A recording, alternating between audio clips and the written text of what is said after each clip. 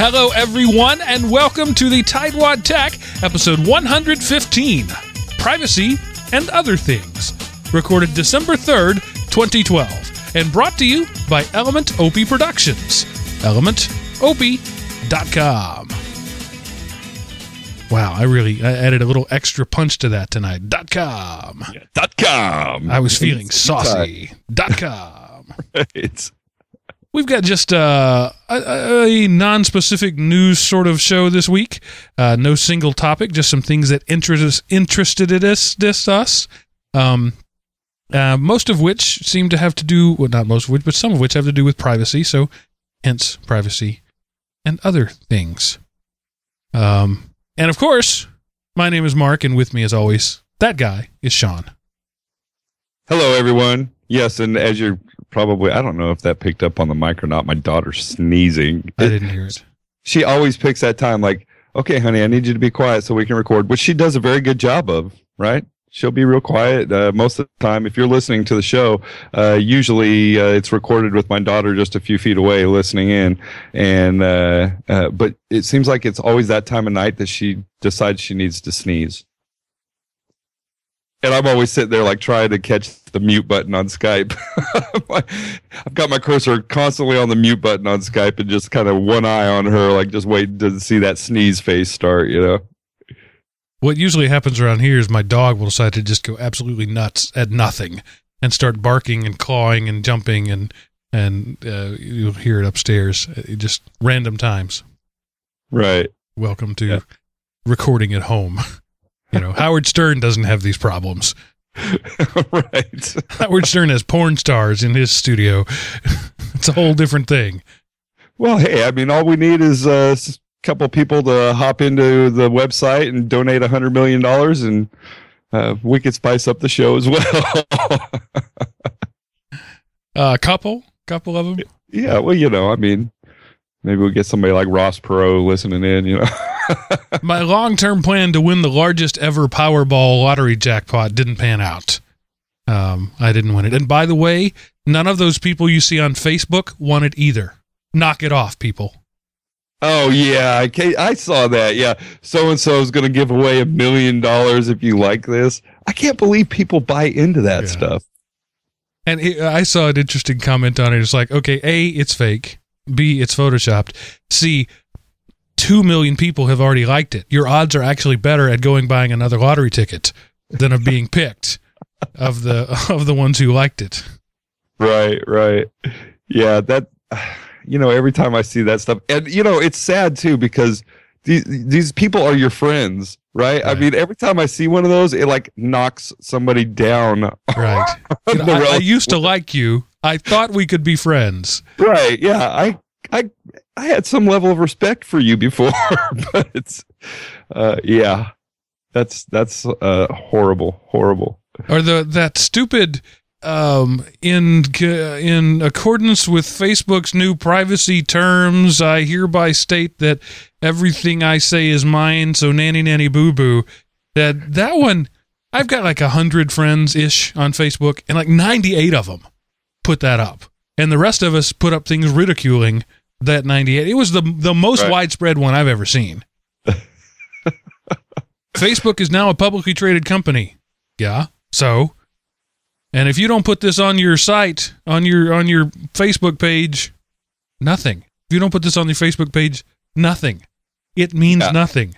Well, and you know, not only that, Mark, but it's so funny because people are so, I mean, they're, you know, definitely they're the center of their own universe, so to speak. And, you know, supporting people, you run into this all the time, where people think that, you know, you as the tech guy sit back all day long and read every email they send and every little, you know, message, you know, internal message and everything else, that you're just sitting there reading through their stuff and watching what they do. And, you know, I've had that conversation so many times, and people ask me this, oh, you just sit back and read people's emails all day long? It's like, no, I have so many better things to do. And even if I did, would they really be that interesting? Yeah. Would I really care? You know, but that just shows that there's, I mean, a lot of people out there, they just think that, you know, their life must be so interesting that there's just tons of people out there that care what they have to say. I'm sorry, people. I don't care. No one cares. Your mother doesn't care. Right. Yeah. Like some company or somebody's going to go out there and grab what you've said on Facebook. You're not that witty. Right.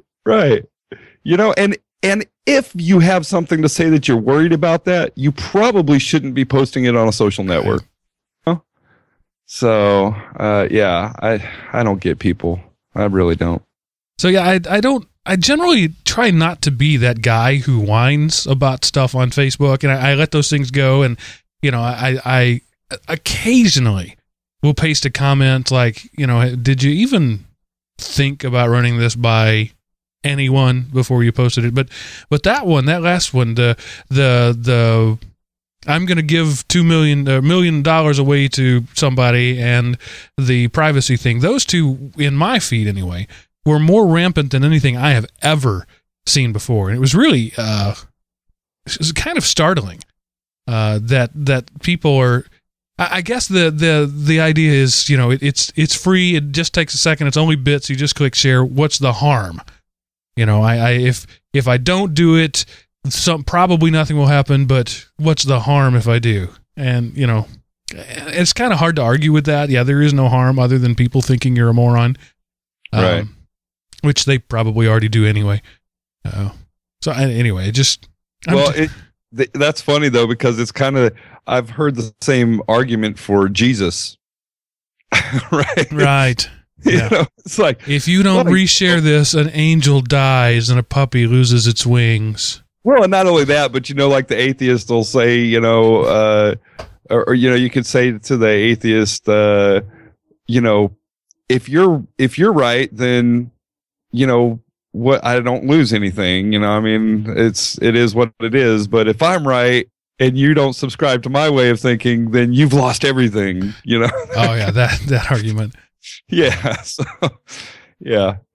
It's just funny to see the same old tropes come back around. You know, the Walt Disney son is gonna give money to everybody who forwards this, or Microsoft is tracking a new email tracking system. You know, those same things are coming back around to Facebook. And ironically, I haven't seen the tracking one, because it would be entirely possible to track a Facebook share where it was not possible to track an email, but nobody's tried that one. Right. Yeah. Anyway, I don't know. That was totally unscripted and unplanned. We just sort of both we put our grumpy pants on and we sat on the front porch and said, "Get off our lawn!" Right. I do certainly feel myself becoming that guy more and more. I can't wait to see what I'm like at 60. You know, I'm also that guy, Mark, that you know, when you text, I spell everything out when I'm texting. Oh, I always have. Yeah, and I'm now that old guy that, you know, I hate it when people shorthand text, and you know, I'm that guy. And you know, I see where it's going, and you know, we really can't fight it. I mean, someday these younger generations are going to be running businesses, and they're going to, you know, and you know, business documents will be written in that same shorthand. I mean, it will become the new English, and they'll be Sean and Mark in their wheelchairs out in front of the old folks' home complaining about it. Yeah. The world changes whether you like it or not. Right. But it is interesting to think of how the technology culture that we have is changing people. Like, for example, it used to be considered rude to sit at the dinner table and doodle or play with something or whatever. Now it's commonplace for a family to be out to dinner, 6 people at the dinner table, all staring at some device. You know, it's right. That's become socially acceptable. You know, or the guy walking down the aisle with his Bluetooth in, having a conversation way too loudly, is now accepted. You know, it's not rude anymore. It's interesting how technology changes things, and there's no way around it. It's going to happen. Yeah. And I mean, for the most part, I'm okay with it, but I have noticed that I'm becoming less tolerant of it. So, by the way, those of you who complain about the D-bags who walk around with their Bluetooth earpiece blinking all day, that's me. I do that. Because it's handy, and that's why I bought it. So I could have conversations without picking up my phone. And if I like, they say, well, put it in your pocket when you're not on the phone. Uh-oh. But then when I'm on a call, when I get a call, I have to pick it out of my pocket and turn it on and put it in my ear. Why would I do that? Right. It's just there. It's handy. It weighs half an ounce. It doesn't bother me. Why should it bother you? Leave me alone. But I've heard people whine about that often. Well, yeah, I mean, and there's because I'm the same way, and I go even worse because I've got the stereo, the full on headset that I wear. I love to wear it when like going out running and things like that, listening to music. But yeah, I mean, driving. If you work in technology and you're on a computer all day long, it's just nice to have your hands free. So while you're ignoring somebody on the phone, you can actually be typing away, pretending you're listening. Yeah. Yeah. I mean, just I can't wait for the implants. That's yeah.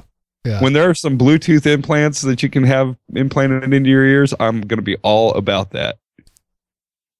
Yeah, I could see that. Instead of put your phone away at the dinner table, it's turn off your brain implants at the dinner table. We don't allow that mental telepathy at dinner time. Are you watching YouTube? You're watching YouTube right now, aren't you? I love it. Yep. And wow, we just totally went off on almost 15 minutes of randomness. The year is flying by. It is now December. I know. Can you believe it? Yeah, I can because my calendar changed, and I tend to believe that. Mark, I got to ask you what the weather's like down there because it is like May here in Texas. I mean, it's like in the 70s. All right, so let's have the global warming talk. Yes, it's warm in December. I'm not going there because I'm not one of those conspiracy theorists. I ranted about that yesterday on Everyday Linux because it's been warm in the South. Surprise! The last few days, warm winters and cold winters. I mean, we have this just happens to be one of those. But, I've seen all these, again, back to Facebook, all these posts about global warming. We're all going to die. Write your congressman. It was 78 today. Okay. Well, in January, when it's -5, that exact same person will write, so much for global warming. It's cold out there. Right. I promise I'm not going to bring it up every show. But Sean did. It's his fault. Yeah, I did. I put that in the show notes. I just thought because, it's just wild that the year's flying by so fast. Mark, for both of us, we've had some pretty major life-changing events this year. And I think that kind of lends itself to just time flying by. There's so much going on. You don't have time to even stop and think about it. Hope it's not like that for everybody out there. But, if you work in technology, it probably is. Yeah, I'm a couple weeks away from having been in Georgia for 6 months, and it certainly doesn't seem like that. Is there a tech guy out there that's not overworked? Right? The unemployed ones. I guess so. Because it seems like, if you work for any kind of entity whatsoever, the general consensus is we don't have anything to do. We sit around and read their emails.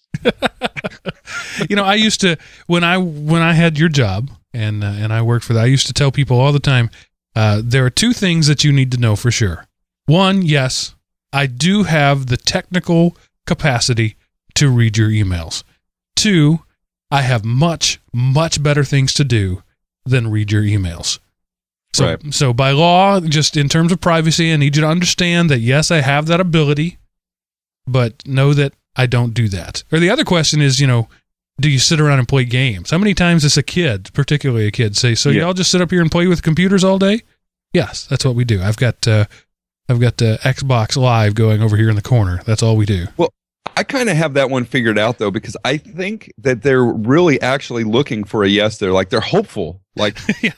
I think someday I want to go into working in computers. That's the job I want. Right. sitting around playing games all day long, you know? So that's kind of the feeling I've been getting, is that they want us to say yes. Oh yeah, it's great, man. You know, I check in at, 9:00 in the morning, play a couple hours of Halo, read through some emails, not mine, of course. Right. Yeah. So, I love it. So speaking of changes in life, you have a couple of impending changes in your life that you wanted to share with our audience. What are those? I do. Well, Mark, you have a new bundle on the way, right? I'm trying to figure out which new bundle of joy. Which one you're going to there? I don't know. Pick one. I'm going to go cell phone. Okay. And if you've been a long time listener to the show, you know how much we love to talk about our cell phones, especially when we get new ones. This one came to me today. So I'm not allowed to talk about my cell phone on the show. Remember, we've established that. You can, but I'm not allowed to. Well, that's because I'm not going to make a whole show out of it. So if I've mentioned it a couple of times, if you really listen closely, then you'll probably remember that I had a Motorola Atrix that I got almost 2 years ago. Back then, it was kind of a top of the line phone, and I've been extremely pleased with it all along. And I don't know, it's probably about a week and a half ago. I kept getting people going, yeah, I tried to call you a couple times and you never answered. And, and then I'd just be going through my day and I'd look at my phone to do something else and see that I had missed calls and things like that. And I just kind of was chalking it up to, I guess I just, was busy doing something else or wasn't paying attention, didn't hear it, whatever. And I turned the volume all the way up on the ringer and everything. And, finally, it took me a while to catch on, but that it was not ringing at all. So if I had any incoming calls, texts, anything that required that kind of notification service, it just wasn't doing anything, even though the audio was working on other, media and stuff like that. And so I thought, okay, and I think it was even maybe a couple of weeks ago that I had talked about maybe unlocking it, doing a factory reset and unlocking it and stuff like that. So I went ahead and did a factory reset on it, thinking it was just, maybe it was long overdue to do that. Didn't fix the problem. And so that was a little frustrating. And then over the weekend, the thing just up and died on me. So there was some hardware problem going on there. And, nowadays, 2 years on a cell phone, you kind of go, oh, that was pretty good. Yeah, they do have a rather short shelf life, don't they? Especially for how expensive they are. Yeah. So, I was like, well, it's just about 2 years now. So, time to get a new one. You want to guess which way I went? Did I put it? Well, you haven't told the audience yet. I didn't put it in the notes. I was just curious if you would be able to pin me down or peg me down to Well, with your new recent love of all things Apple, it wouldn't surprise me if the new iPhone were in your future. No. I mean, I did briefly just think about it, just to give it an honest, chance. Because you're all about your iPad, and you had that MacBook Pro that changed your life and made you a better man, and it really wouldn't surprise me to hear that. I do. Here's your soundbite. I do love my iPad. Let me make a marker there. But I thought about it, and the major reason I didn't go that way is I don't want to be wrangled into that Apple universe. I think once you get your life, just well ingrained, you're stuck. I mean, you can't ever move out of that, not without a major effort. So I've actually liked kind of living in both worlds. I think as a tech guy, it helps too. You're a little knowledgeable on both sides. But quite honestly, I mean, I think Android's they're out innovating Apple on their, the iOS just is not changing enough. I mean, it's got the same look and feel that it has for the last 3 or 4 years now. It is looking a little dated, particularly when you compare it to something that's totally different, like the new Windows 8 Surface thing. on a phone. You know, that looks vastly different than anything we've seen before. Right. And it does make the iOS start to look a little bit like, you know, the old man. Right. Well, and, you know, even Android, just, you know, with the ability to customize the interface, which to me is a big deal. You know, I want to have a home screen that is set up the way I want it.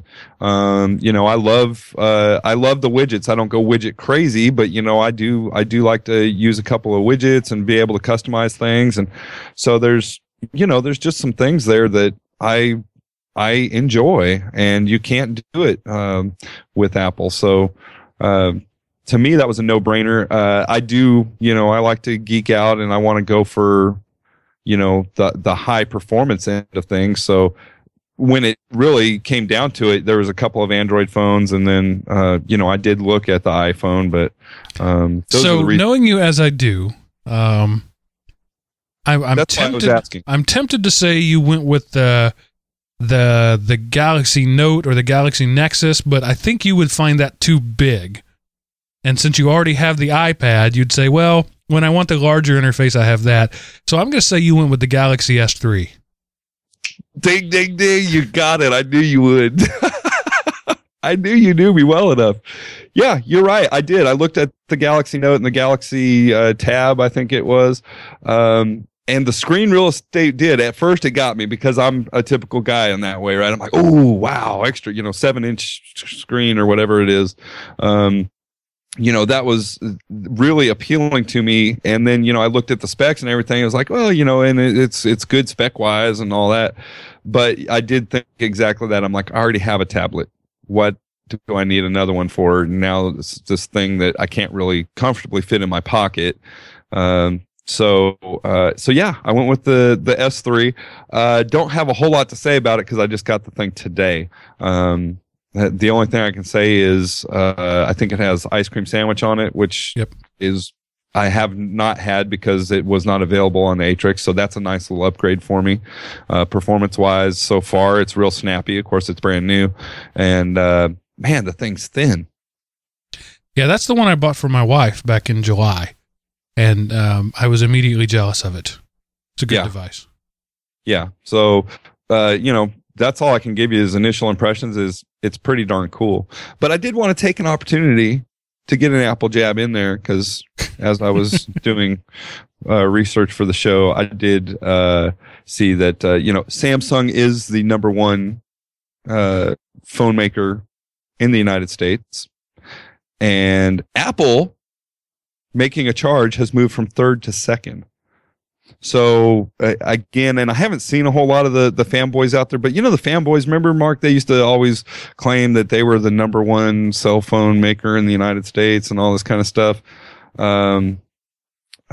They've moved from third to second. That's an official, and it's not even close. Like they're not, it's funny because you read the fanboy articles and they're like, Apple closes in on Samsung. And it's like, no, not really. They're like at 17%, and Samsung's at like 24, 25%, you know, and everybody else is like 17, 16, 15. I mean, Samsung's like way out there. Now let's be a little more fair in our comparison. It would be more fair to compare the iPhone 5 to the Galaxy S3 and compare those sales, because those are comparable devices. Samsung makes lots of devices from the high end to the cheap. Apple makes one device. So, you know, let's be a little fair. Yes, Samsung is going to outperform them in terms of raw numbers because they're making way more devices. There are more options, and you can buy a cheap Samsung. They make them. They don't make cheap Apple phones. Yes, I agree. So, yeah, I don't know what the high-end numbers are. So there's me being an Apple apologist. Ugh. I don't like it. I read somewhere a stat recently from an Android developer that said something like 3 to 5% of Android users are running ICS. So ice cream sandwich, the newest version, right? Which isn't even the newest version. Jelly Bean is the newest one now. Right. So of all the Android phones out there, only 5% or less are actually using the most recent version of the OS. So the high-end market is still pretty small, because I think the people who buy high-end devices, by and large, buy Apple devices. Yeah. Yeah, I wouldn't disagree with that. We have a question in the chat room. What's the best new phone right now? Inexpensive, but great for value. Man, I don't know that you can answer that question. The value is such a nebulous term. What is it that is valuable to you? Yeah, because I think of your major providers. I mean, your makers. Obviously you have Samsung, Motorola. I pause while I open my article that breaks down all the numbers. I'm still an HTC fan. I think they make some of the best hardware out there. Samsung has definitely closed that gap. Yeah, the LG phones, which I think the LG phones really kind of hit that question, right? The LG ones are sort of that mid-range, decent performance, decently nice phones. You can get them for pretty cheap. One of the things I think that people need to pay more attention to when they're buying a phone, though. Now, this is the phone hour, and it wasn't supposed to be, but is when you go in and you're buying a phone, you're committing to $50 a month for 2 years, roughly speaking. So $1,200 you're committing to this phone. Just in general, because you got to have a data plan if you get a smartphone, and most contracts are 24 months, and the average cost of a phone data plan is $50. So I'm just rounding that. It's probably a lot more, but on average, we're talking $50 a month, $1,200 for a phone. So don't let the difference between the $50 handset and the $300 handset make your decision, because all in all, it's a fraction of the total cost of ownership of that phone. And you might buy the cheap one now or the free one to save a few bucks, and then spend the next 2 years wishing you hadn't. Right. I agree. And that was Element 355 in the chat room.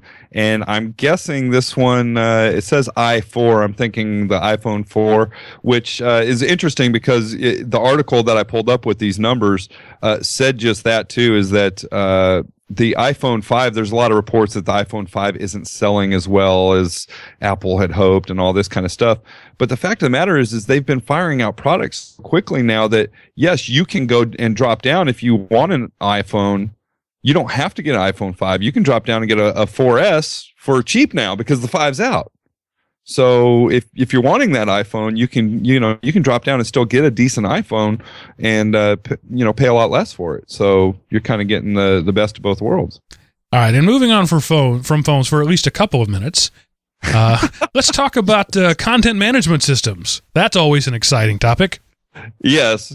Well, I'm working on a redesign, and a redesign of the district website. This is one that, Mark, I know you heard about, I've heard about for years. We've always used Joomla, a Joomla site, or at least as long as I've been around. I don't know. I'm sure you had something before Joomla came along, Mark. Notepad. Did you ever just flat HTML code a site? Oh, yeah. That before Joomla, it was Notepad. HTML, yeah. Good buddy.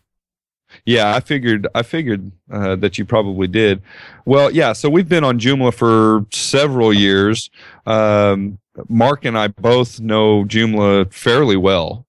Certainly well enough to administer a site through it, but we can get in and do some hacking around too. And but it's the constant complaint has been they don't like the way that it looks. And I've had them, my users forward some horrible looking sites as examples of what they'd like us to move to. Yes. Yeah. Can we get something like this? No. As long as I'm living, you will not have something like this. Never. Yeah.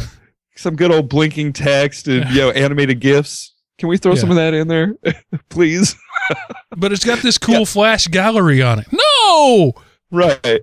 Yeah. And then you look at the content and it has like the district address and that's it. Right.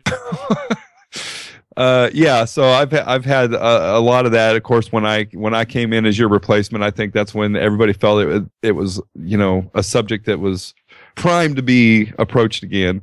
So I got bombarded with those requests and I'm like, okay, if that's the general consensus, I understand. And certainly, we don't want to kind of raise our tech noses at the end user, right? If they have a complaint, then there's some validity there. You just have to try and flesh out what it really is. So working on a site redesign, something that's going to be more quote unquote pretty, but still I have to maintain that ability to keep fresh content on there, and that means having users that can actually update the site rather than me having to be a full-time webmaster. So again, that leads you back to a content management system. And I did a lot of homework. I was really looking at Joomla and Drupal and things like that, and I was really looking for a template that I could at least get that had a decent amount of the design and functionality already built in, so I wasn't having to go in and start from scratch. And it was just most of the templates I was finding that I liked that were more well suited for me were on the Drupal side. And honestly, the two systems are, they're close enough that if you know one, you're going to function well on the other from a management side. Mark, I know you've had some experience with this because our Element OPU site is Drupal, and it seems like you've found that to be a little bit more of a bear to handle. Well, the initial setup is not easy. I've made this analogy before, where someplace like Joomla or WordPress or something like that is a template where you color in the, like a coloring page. That's a good way to put it. There's an outline there, and you choose the color where you want it. Drupal is a workbench and tools. No, it's planks of wood and tools, and you're expected to build your own workbench and then build your own thing. It's very bare bones from out of the box. You get almost nothing. And you have to design everything, every page view. That's what they call it, views. Every outline, everything, every pane, everything has to be completely customized and designed, which makes it powerful. But it's definitely not plug and play.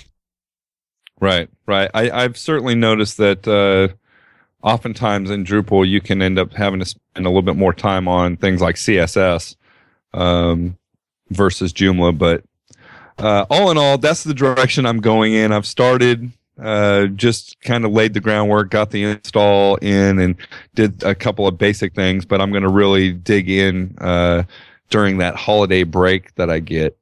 I remember those fondly. Yeah, so I get Christmas Day off.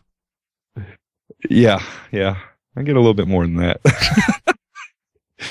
But I'm looking forward to it. So you may, in the coming weeks or months, hear me talk a little bit more about Drupal, and even pick your brain, Mark, because you've been working in it more extensively than I have. So, looking forward to that. So let's move on to a topic we haven't covered in a while and talk about cell phones. This is a bit of a hallmark, kind of. Texting turns 20. Yes. Today, technically. The first text message was sent December 3rd, 1992, 20 years ago. Yeah, from a PC to a cell phone. And I'm thinking 1992, what was that? Was that like those clamshells? Did we have was that the Motorola's that had the clamshell, the first? The flip phones, yeah. Those were, you were special if you had one of those. But I think we may even need to go a little farther back to the brick phones. Maybe. I don't know. Yeah, because that's a couple years after we graduated high school. I'm trying to put myself back in the era. I can't really remember what people were walking around with then. I seem to think those first clamshell flip phones were somewhere around in there. But even then, the displays that they had, basically could show a phone number. So, I can't imagine those text messages were too exciting. The first one, by the way, was Merry Christmas. So, which took 7-page scrolls to read. Right. No, they didn't have scrolling back then. It was all just left to right scrolling. That's a scroll, right? Yeah. Yeah. Yeah. So I love it because the gentleman that's given the he's given the distinction of having sort of invented texting, Matty McConan, and I don't even know if that's close. He's Finnish. He agrees with us, Mark. He does not like to text speak. He prefers to stick to the 160 character alphabet. 160 characters. I've heard that Finnish was like a really difficult language, and all of those kind of Nordic languages, but 160 characters. Well, if you're going to say words like fjord, you have to have extra characters. What does that keyboard look like? I mean, if you have a 160 character alphabet, why in the world would you want to invent texting? That's a good point. Yeah, the typical English keyboard is 104 keys, and we only have 26 letters in the alphabet. So if you double, carry that out for 160 characters, there's roughly 700 keys on their keyboards. Yeah, so crazy, but I thought it's certainly noteworthy of a mention on the Tightwad text. So I'm sure Maddie's listening in and glad that we slipped. Yeah, he's a big fan. He's a big fan. Yeah. He contacted me the other day. He said, "Hey, dude, you're cool." Yeah. And speaking of cell phones and text messages, right. Some interesting information came out relatively recently about retaining text messages. What your carrier, when you're sending those dirty little messages back and forth to your girlfriend, thinking that she's the only one that sees it, maybe not so much. There's been some evidence that major carriers are saving them intentionally, not just in time, just the time it takes for them to purge their caches, and law enforcement officials want them. Yeah. They several law enforcement associations, Major Cities Chiefs Association. I mean, that just rolls right off the tongue. Yeah. All of these do, really.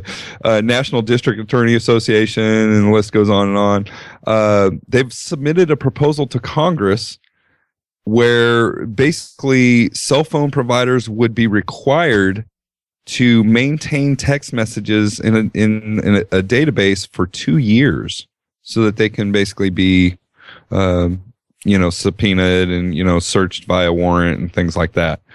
I don't know. I'm kind of curious, Mark, what your take is on all of this kind of privacy related stuff. It seems like more and more the government and law enforcement, want more and more access to this private information. Well, here's what's going to happen. If this law passes, if it becomes a law, if it actually happens, text messaging will die. And we will be using apps. We already use instant messaging apps on our phone. We still use text messaging because it's handy. But it will die, and we'll have encrypted apps. And it'll be, all right, sucker. You can archive this 226-bit gibberish as long as you want. That's what'll happen. Because the tinfoil hats will raise a fuss enough about it that the regular people will say, maybe not. And considering what text messaging can often be used for. I mean, if in my case, it would be a whole lot of, hey, pick up some milk on the way home. Can you imagine 2 years of your text messages running late? Be there in 20 minutes. Or, just random stuff like that. Meeting today at 5. Nobody wants to archive that.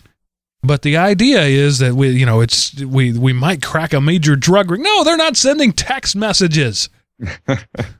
Well, and they certainly won't once you pass a law. Exactly. Right? Yeah. I mean, I kind of am the same way. I'm like, I could care less. It goes back to what we were talking about before, right? I'm like, my life is not that interesting, and there's really not anything. If anybody wants to read through my stuff, I'm pretty sure they're going to be bored to death. So that's my personal take on it. But then, when I think about, just the kind of personal privacies that, we have and should continue to enjoy, that's the only thing that really rubs me the wrong way is when government tries to shoehorn their way into your private life. So, well, and this article also goes on to list some interesting information that cell phone carriers have published about how long they store their data. And this is for the purpose, like, for example, if you send a message and the other person is out of cell range or has their phone off, there has to be some storage of that for some amount of time to be able to deliver that message. And, carriers are constantly backing up their own servers, so your stuff might get backed up for a while until, for as long as it takes for that to be cached. So there's some, if you want to know about this, Verizon says they store your content for 3 to 5 days. Sprint will up to 12 days, and Nextel up to 7 days. US Cellular 7 to 5 days. Boost Mobile, US Cellular 3 to 5 days, and Boost Mobile 7 days. Interestingly, AT&T/Singular says they don't store it at all, which may explain why I don't get text messages like I should. Right, like sometimes there's that, I didn't get that text. Well, I sent it to you. Right. I didn't get it. Yeah. So, and none of these bother me. The longest one being 12 days seems like a reasonable amount of internet buffer to me. And I'm not bothered by that. And I would almost support some sort of legislation that says if you can produce a warrant with a judge's agreement that there is reasonable cause behind it, that you can troll through the existing cache of what's already stored as a course of everyday doing business. I'd almost be okay with that. Yeah, well, or I think, you go another route there, Mark, as you say, I think Mark's a bad guy. I think he's doing bad things. I have sufficient proof to secure a warrant. Basically, isn't the same way as they do with tapping phones. Let me tap his text messages, and then I can surveil you for a week, 2 weeks, 2 months, 6 months, however long the warrant covers me for, to help build my case against you. And I really think that's what it comes down to. The same thing with email. It turns out we should have talked about this, but I forgot.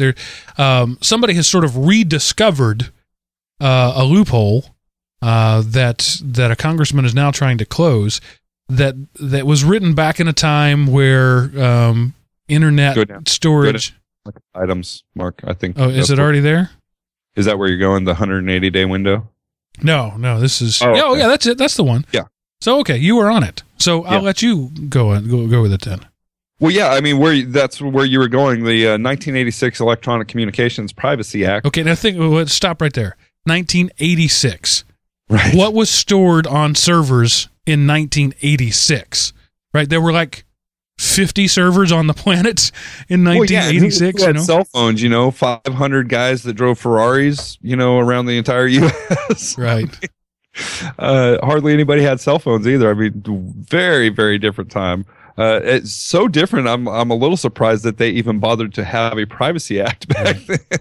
So basically, what the law states, and it's the current law in the U.S., is that anything that has not been accessed within 6 months, 180 days, is considered public domain, is considered abandoned. And so that means if you store something in an online backup, in your Dropbox for 6 months without accessing it, technically under current U.S. law, that's considered abandoned. That's not a good thing. And somebody just sort of woke up one day and said, hey, we still have this law in the books. And there's been some attention to try to sort of close that loophole. But it's an interesting thing to think about. This whole cell phone thing with the police chiefs of the American Union or whatever that was, the Justice League of America. The law enforcement officials, and not just them, everybody is looking to leverage every angle they can get. And, right. Yes, you could tap a phone for 2 weeks and spend 2 weeks surveilling something, or you can get a law passed that says, hey, you got to store it for me where I can search it in 2 seconds. And they're always going to be looking to leverage the newest technologies. And so it's up to us as the educated voting public I'm sorry, I just said a redundancy. Educated public. Voting. Yeah, I mean, voting public. 3 of them in there, yeah. It's up to the 0.01% of us who are educated voting public voters to try to stay on top of this and say, look, let's yes, technology makes things easier, but that whole Constitution was written for a reason. Right. Yeah, that's when I was doing research for the show, it just kind of seemed to go in that direction. There were several things going on that go back to that. And I mean, that's been kind of a constant. If you keep your ear to the ground in the tech world, it just seems like those battles have constantly been going on now over the past several years. So yeah, I don't know if you are the type that writes your congressman or congresswoman, maybe you want to do something like that. You'd like to think that these people educate themselves before they go and vote on issues like this, but they don't. Well, and if they do, the education comes from a brief written by an interested party. Right. Yeah. Some lobbyists that, right, would love them to vote, lobby of police chiefs telling them, hey, this is why you need to vote this way. So let's talk about another of my favorite topics, patents.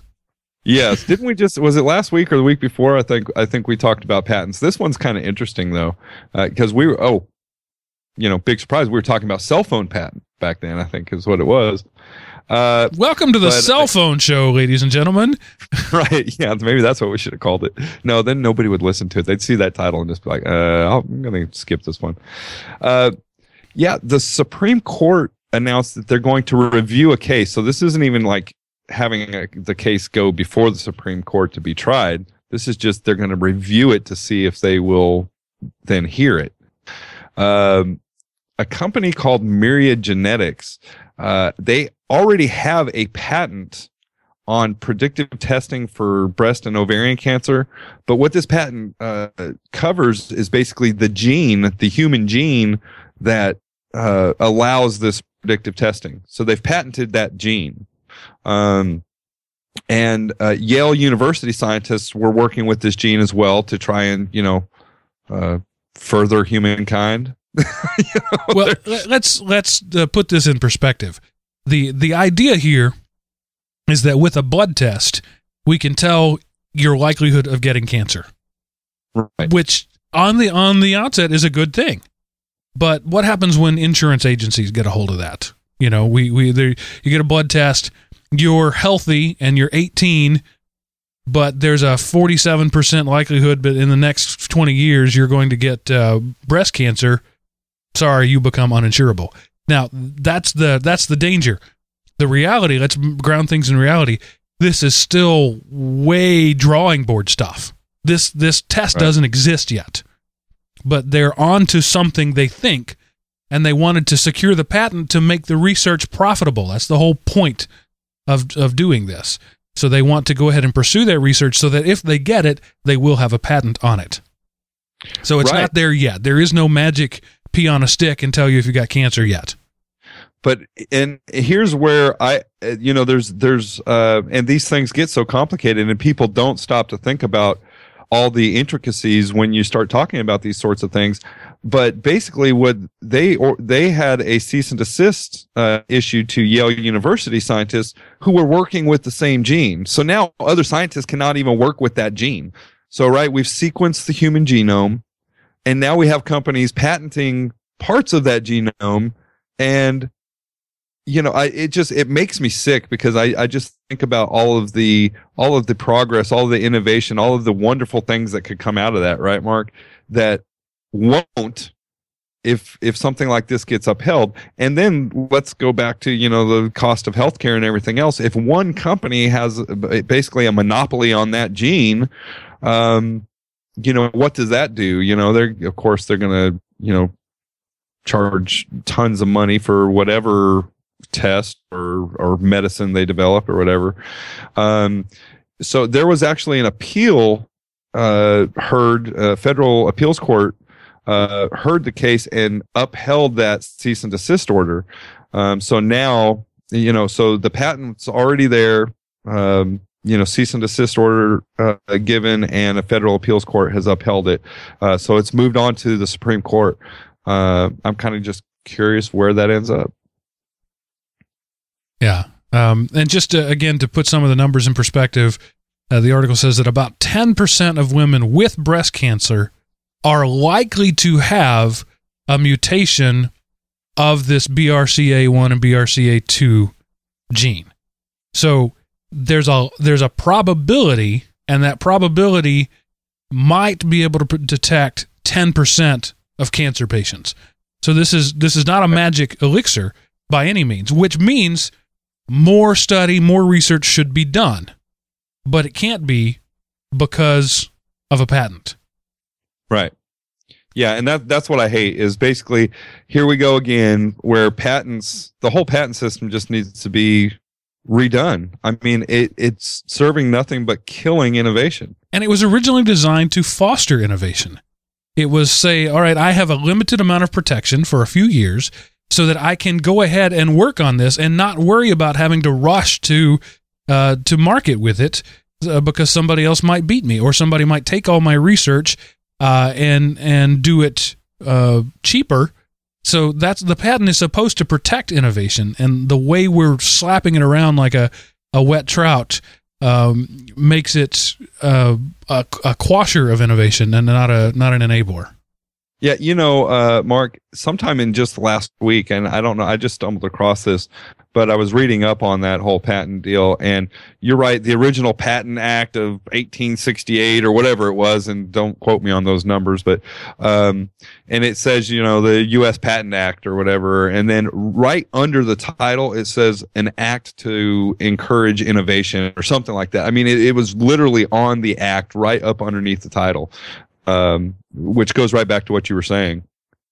Yeah, and it's just the system has kind of gotten messed up. And we often talk on this show about software patents. This is not software. This is a genome. It's a process patent on genetic licensing. But it just goes to show you,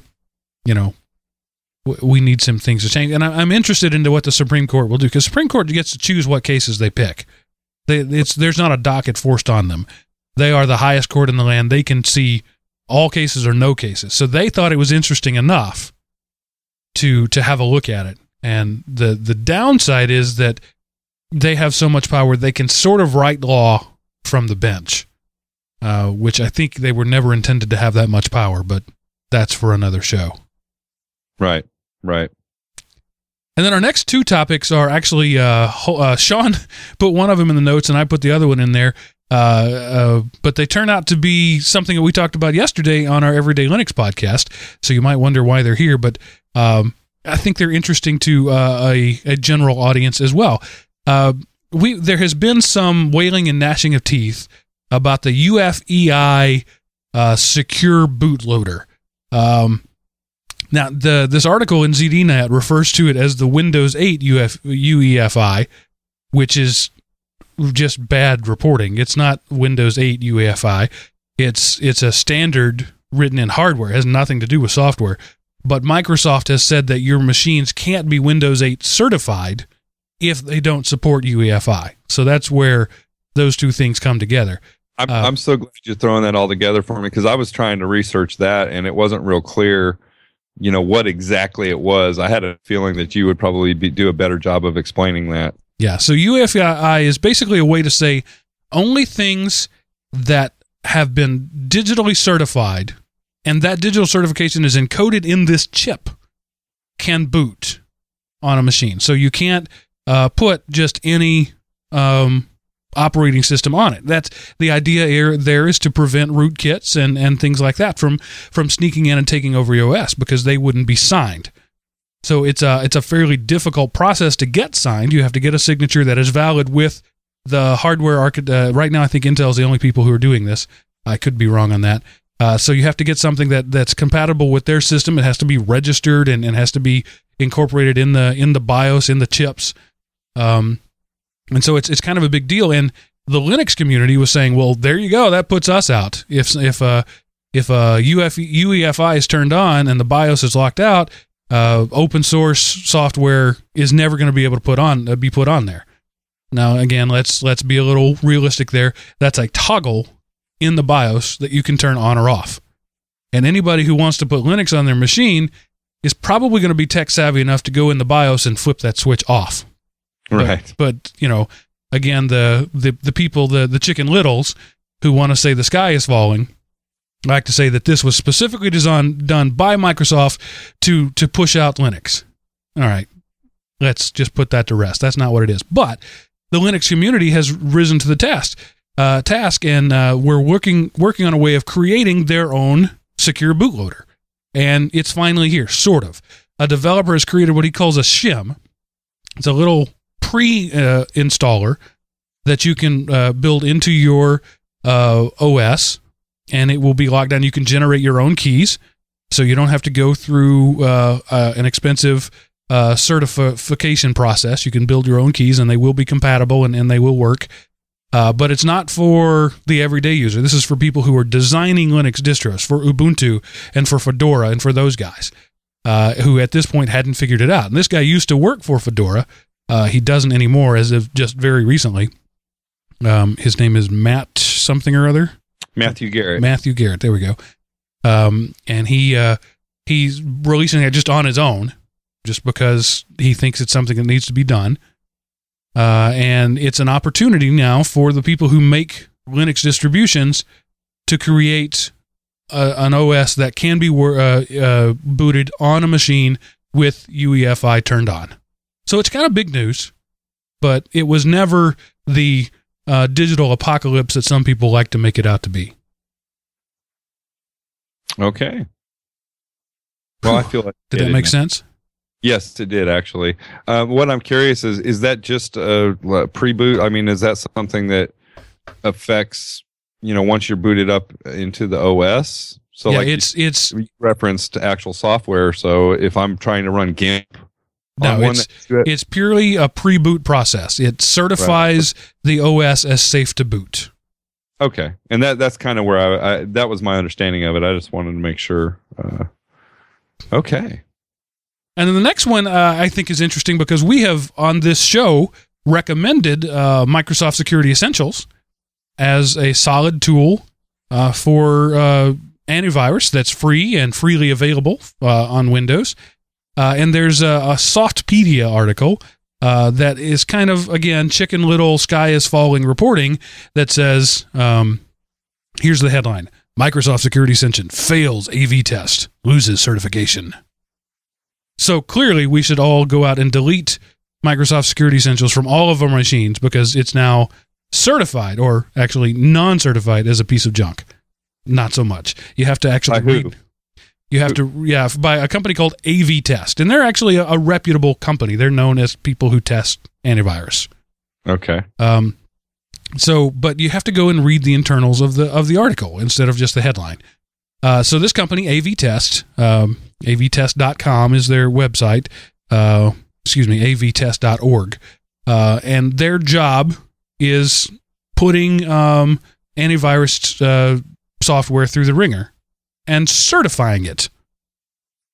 And so recently they decertified Microsoft Security Essentials. And here's why. There are 3 levels that they test antivirus at. The one is the 0-day virus, and what that means is a virus that has never been seen before. So my assumption is what they're doing is they're writing their own viruses. They're creating virus-like activities that a system that is looking for virus-like activity should find. Because if they use something that's already been known, that's not 0-day. The whole point of a 0-day is an unknown attack that has not been found. Right, now, just running some sort of algorithm to look for that activity. And that's called a heuristic detection, because you can't... most antivirus is done by digital signatures. We know that this virus uses this file and with this signature, so we can scan your hard drive for this signature. That's the most effective and most efficient way to do it. But that doesn't always work because some things have never been found before. So companies, probably 10 years ago, maybe 15, started building in heuristic algorithms, thinking algorithms in a crude way. And they've gotten better over the years. But that's also what slows a machine down. Because every time you open a file, or every time you scan a file, or every time you try to save a file, it's running this heuristic algorithm and saying, if this code is executed, what kind of behavior will it do? Is that behavior considered virus-like or not? Do I need to flag a warning? So that's in large part why most antiviruses really bog your machine down. It's that heuristic detection.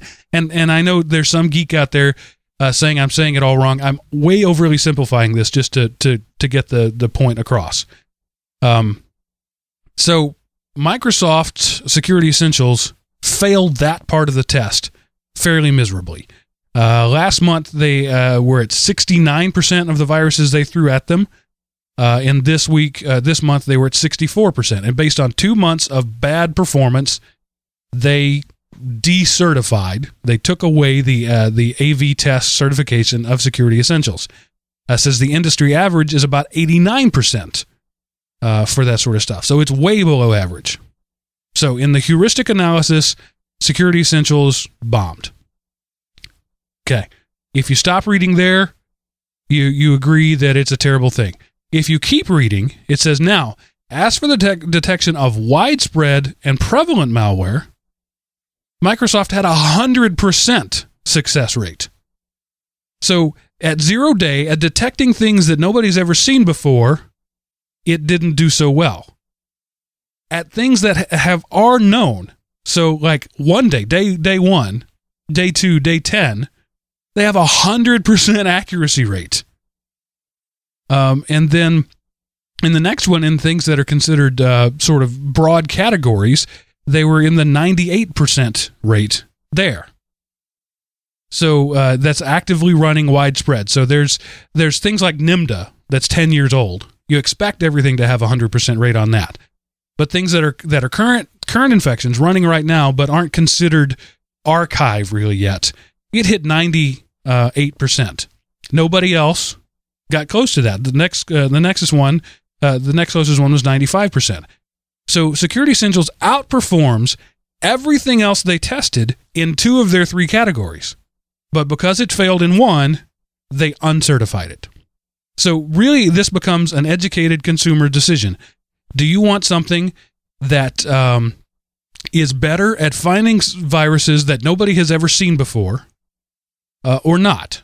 And I think this was a design philosophy that are extremely less likely to actually hit you. And yes, and so you have to be. I've got to think like 99.8% of what might actually hit you is going to be the stuff that's known and out there. Right. So if you're on the bleeding edge and you're out there in the dirty forums out there where the terrorists hang out, then you probably don't want to run Security Essentials because it's not good enough. But if you're an average everyday user, see, you run Security Essentials, Sean. That thing updates right. 3 or 4 times a week on average, sometimes more than once a day. Right. So Microsoft is constantly updating that sucker to make sure that everything it can find, it knows about, is on the list. So they made it. I wanted to ask you, Mark, is, when we talk about the heuristic side, I mean, if you're running a firewall and several other security measures, running into an organization, I mean, doesn't that help kind of close the gap on that? Well, it certainly can, but Stuxnet managed to get onto a nuclear centrifuge that had never been connected to the internet. A human being plugged in a drive. So there are, the firewall is certainly something you have to have, but you can't consider yourself completely immune just because you have one.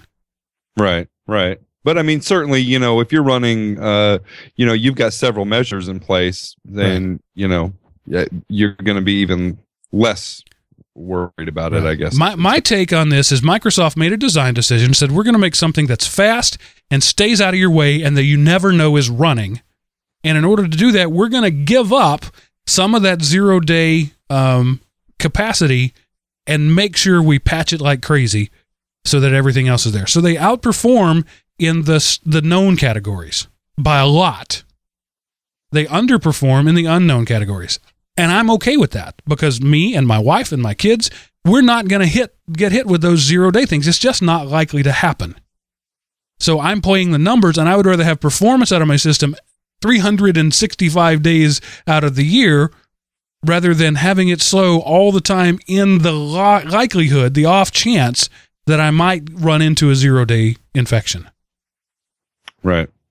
Well, and those 0-day infections, I think a lot of times anyways are somewhat targeted. Right? I mean, yeah, they often are. But, people look back at, like, remember the Melissa virus or the I love you virus? That thing spread literally around the world in a day. And people remember that, and they're scared of that. But that was a whole different time. People didn't have firewalls then. They weren't running hardware firewalls at their home. They didn't have a little D-Link box running NAT and intrusion detection. Yeah, did you know that cheap little D-Link box that you bought at Best Buy has a sophisticated attack prevention software in it, because that is now known and cheap. And your machine is probably running its own firewall. So those things really can't happen anymore. And so we're still running scared of things that were are products of a bygone era. Right. Okay. All right. This is like the rant show. Maybe that's what we should have called it, the rant show. I feel like I've been preachy, but really I've been explaining. I hope I've been explaining rather than ranting. Yes. No, you did a great job. Except the Facebook stuff. I was ranting then. All right. And that's all we got. So the next thing I will say is, if you want to make your presence known, if you want to, respond to my rants or tell me I was wrong, the place you can do that is at elementop.com. Click the Contact Us button at the top of the page, and that will send an email to Sean and to me. You can go into the forums, click on the Tightwad Tech forum, make your comments known there. That will be to the public. And also Sean and I will read it. Or if you would like to be on our show in your very own dulcet tones, you can leave us a voicemail by using the widget at the top of the page. Enter your phone number. Google Voice will call you, and you can leave us a voicemail. Or if you're just out and about in the car, dial 559-IM-OPIE anywhere in the continental U.S. and Canada, and you can leave us a voicemail that way. Or if you live outside the country and you want to make yourself known, just talk into your iPhone and use the voice recorder on that and email me that. There's all kinds of ways that you can be on the show. Do keep it brief. I had somebody recently send me a 17-minute voicemail, or not voicemail, but audio commentary. Obviously, that's not going to make it on the air. So keep it 3 minutes or less, please. But we will put it on the show. Do you think Siri knows about us, Mark? Siri? Yeah. Siri, send a message to Mark and Sean and see what happens. I don't like those guys. And also, if you're out there on iTunes, give us a rating and a review. I would appreciate that. If you're not out there on iTunes, go out there on iTunes and leave us a rating and a review. It would be appreciated. And one last plug, when you're doing your holiday shopping, if you happen to be shopping online, go to elementop.com/Amazon, make your purchases from there. We'll make a few bucks. All right. And Mark, I actually have one more plug right up that alley, All if right. you can believe it or not. Yeah, I put it under tip of the week. I don't think you saw that. I did see that, yes. Okay.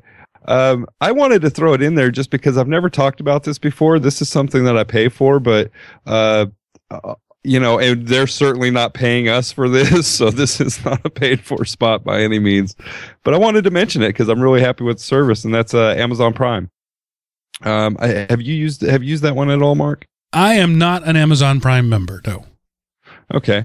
Well, if you're not familiar with Amazon Prime, or maybe you've just heard a little bit about it, and I guess I should start off with, I do not have satellite television, cable, anything like that. I get all of, if I watch anything at all, I get it via the internet, or I subscribe to Netflix and also to Amazon Prime.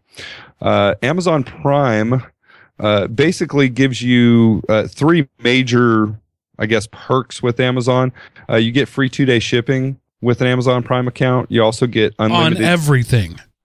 Right. I think the order has to be over $25 though. There is a minimum order, but most of the time, I know, in my case, most of the time I order something on Amazon, it ends up being, over $25. So yeah, the free 2-day shipping, if you just buy some things throughout the year, you get into the price. I guess I should mention the price first. And this is what I paid, $79 a year. But in November, just this past November, they opened up a monthly pricing. So you can pay $79 a year upfront or $7.99 a month, which, to put that in perspective, even the monthly one, which is more expensive than paying on the year, is still cheaper than I pay for Netflix, which I pay $9.99 a month for Netflix. So, and if you're interested in gaming the system and you're making a purchase that is going to cost $75 to ship, sign up for a 1-month membership, make the purchase, don't renew next month. Right, yeah, or this time of year, and this is why I really wanted to slip this in too. I mean, if you're doing a lot of Christmas shopping and you end up doing a lot of that through Amazon, they have a 1-month free trial. So at the very least, sign up, make December your 1 month, sign up for Amazon Prime, and certainly take advantage of that free 2-day shipping.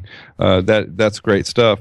But the service has that shipping, the unlimited streaming of videos and movies. Now, that's not their entire library, but it's an extensive library. I mean, I personally think it's on par or very nearly on par with Netflix. And then they also have a Kindle lending library. So if you happen to own a Kindle, they have a really cool little service where you can go in and check out a book like a library. You can check out 1 book a month, read that book. And then the next month, you can check that book in and check out another one. So basically, you get to read 12 free books a year, and that's all included in your membership. Another cool feature of this is that you can share your account with up to 5 users. So other Amazon users, you can just say, hey, I'm going to share my Prime account with you. And, it's designed for families where several members of a family can share that account. But I think that's another neat little add-on there. So I've just been really happy with it, and I felt like it was, it's inexpensive enough, and considering what you get for it, I've been real happy with it. And heck, at the very least, go out and get that free 30-day trial. Interesting news story just this week, maybe last week. Amazon released their, earnings numbers. They are a publicly traded company, so they have to release that sort of information. And based on their estimates, they're losing about $1 billion a year in shipping costs. Wow. Yeah. Amazon Prime costs them money. The Kindle Fire costs them money. But they have $5 billion in the bank, so they're not hurting. The idea is they make that up when you buy books and when you buy stuff from them. So, but yeah, about $1 billion a year, roughly, based on their quarterly numbers. If you multiply it times 4, is what they're losing on Amazon Prime or on shipping in general. Because there are a lot of things that are free, even if you don't have Amazon Prime. Right. They're really cheap. That's one kind of perk of buying stuff on Amazon, is that they don't seem to, rape you on shipping. Like if you buy something off of eBay or somewhere else, that whole system's designed for people to actually not only make money on what they're selling you, but make money on the shipping. Right. And that can be a little bit frustrating. So that's one thing that's usually nice about picking up something on Amazon anyway. So, so I wanted to make that my tip of the week. It's a little bit astray from what we usually kind of offer up as a tip of the week. But if you're not familiar with it or you haven't ever checked it out, you might want to check it out, because that's basically how they got me. And it's very rare that somebody gets me on one of those free trials. Usually I do the free trial and be like, yeah, that was cool, but not worth paying what you're asking for it. And this is one of those few things that I was like, yeah, I'll gladly pay for that. Cool. All right, that's it. I got nothing else.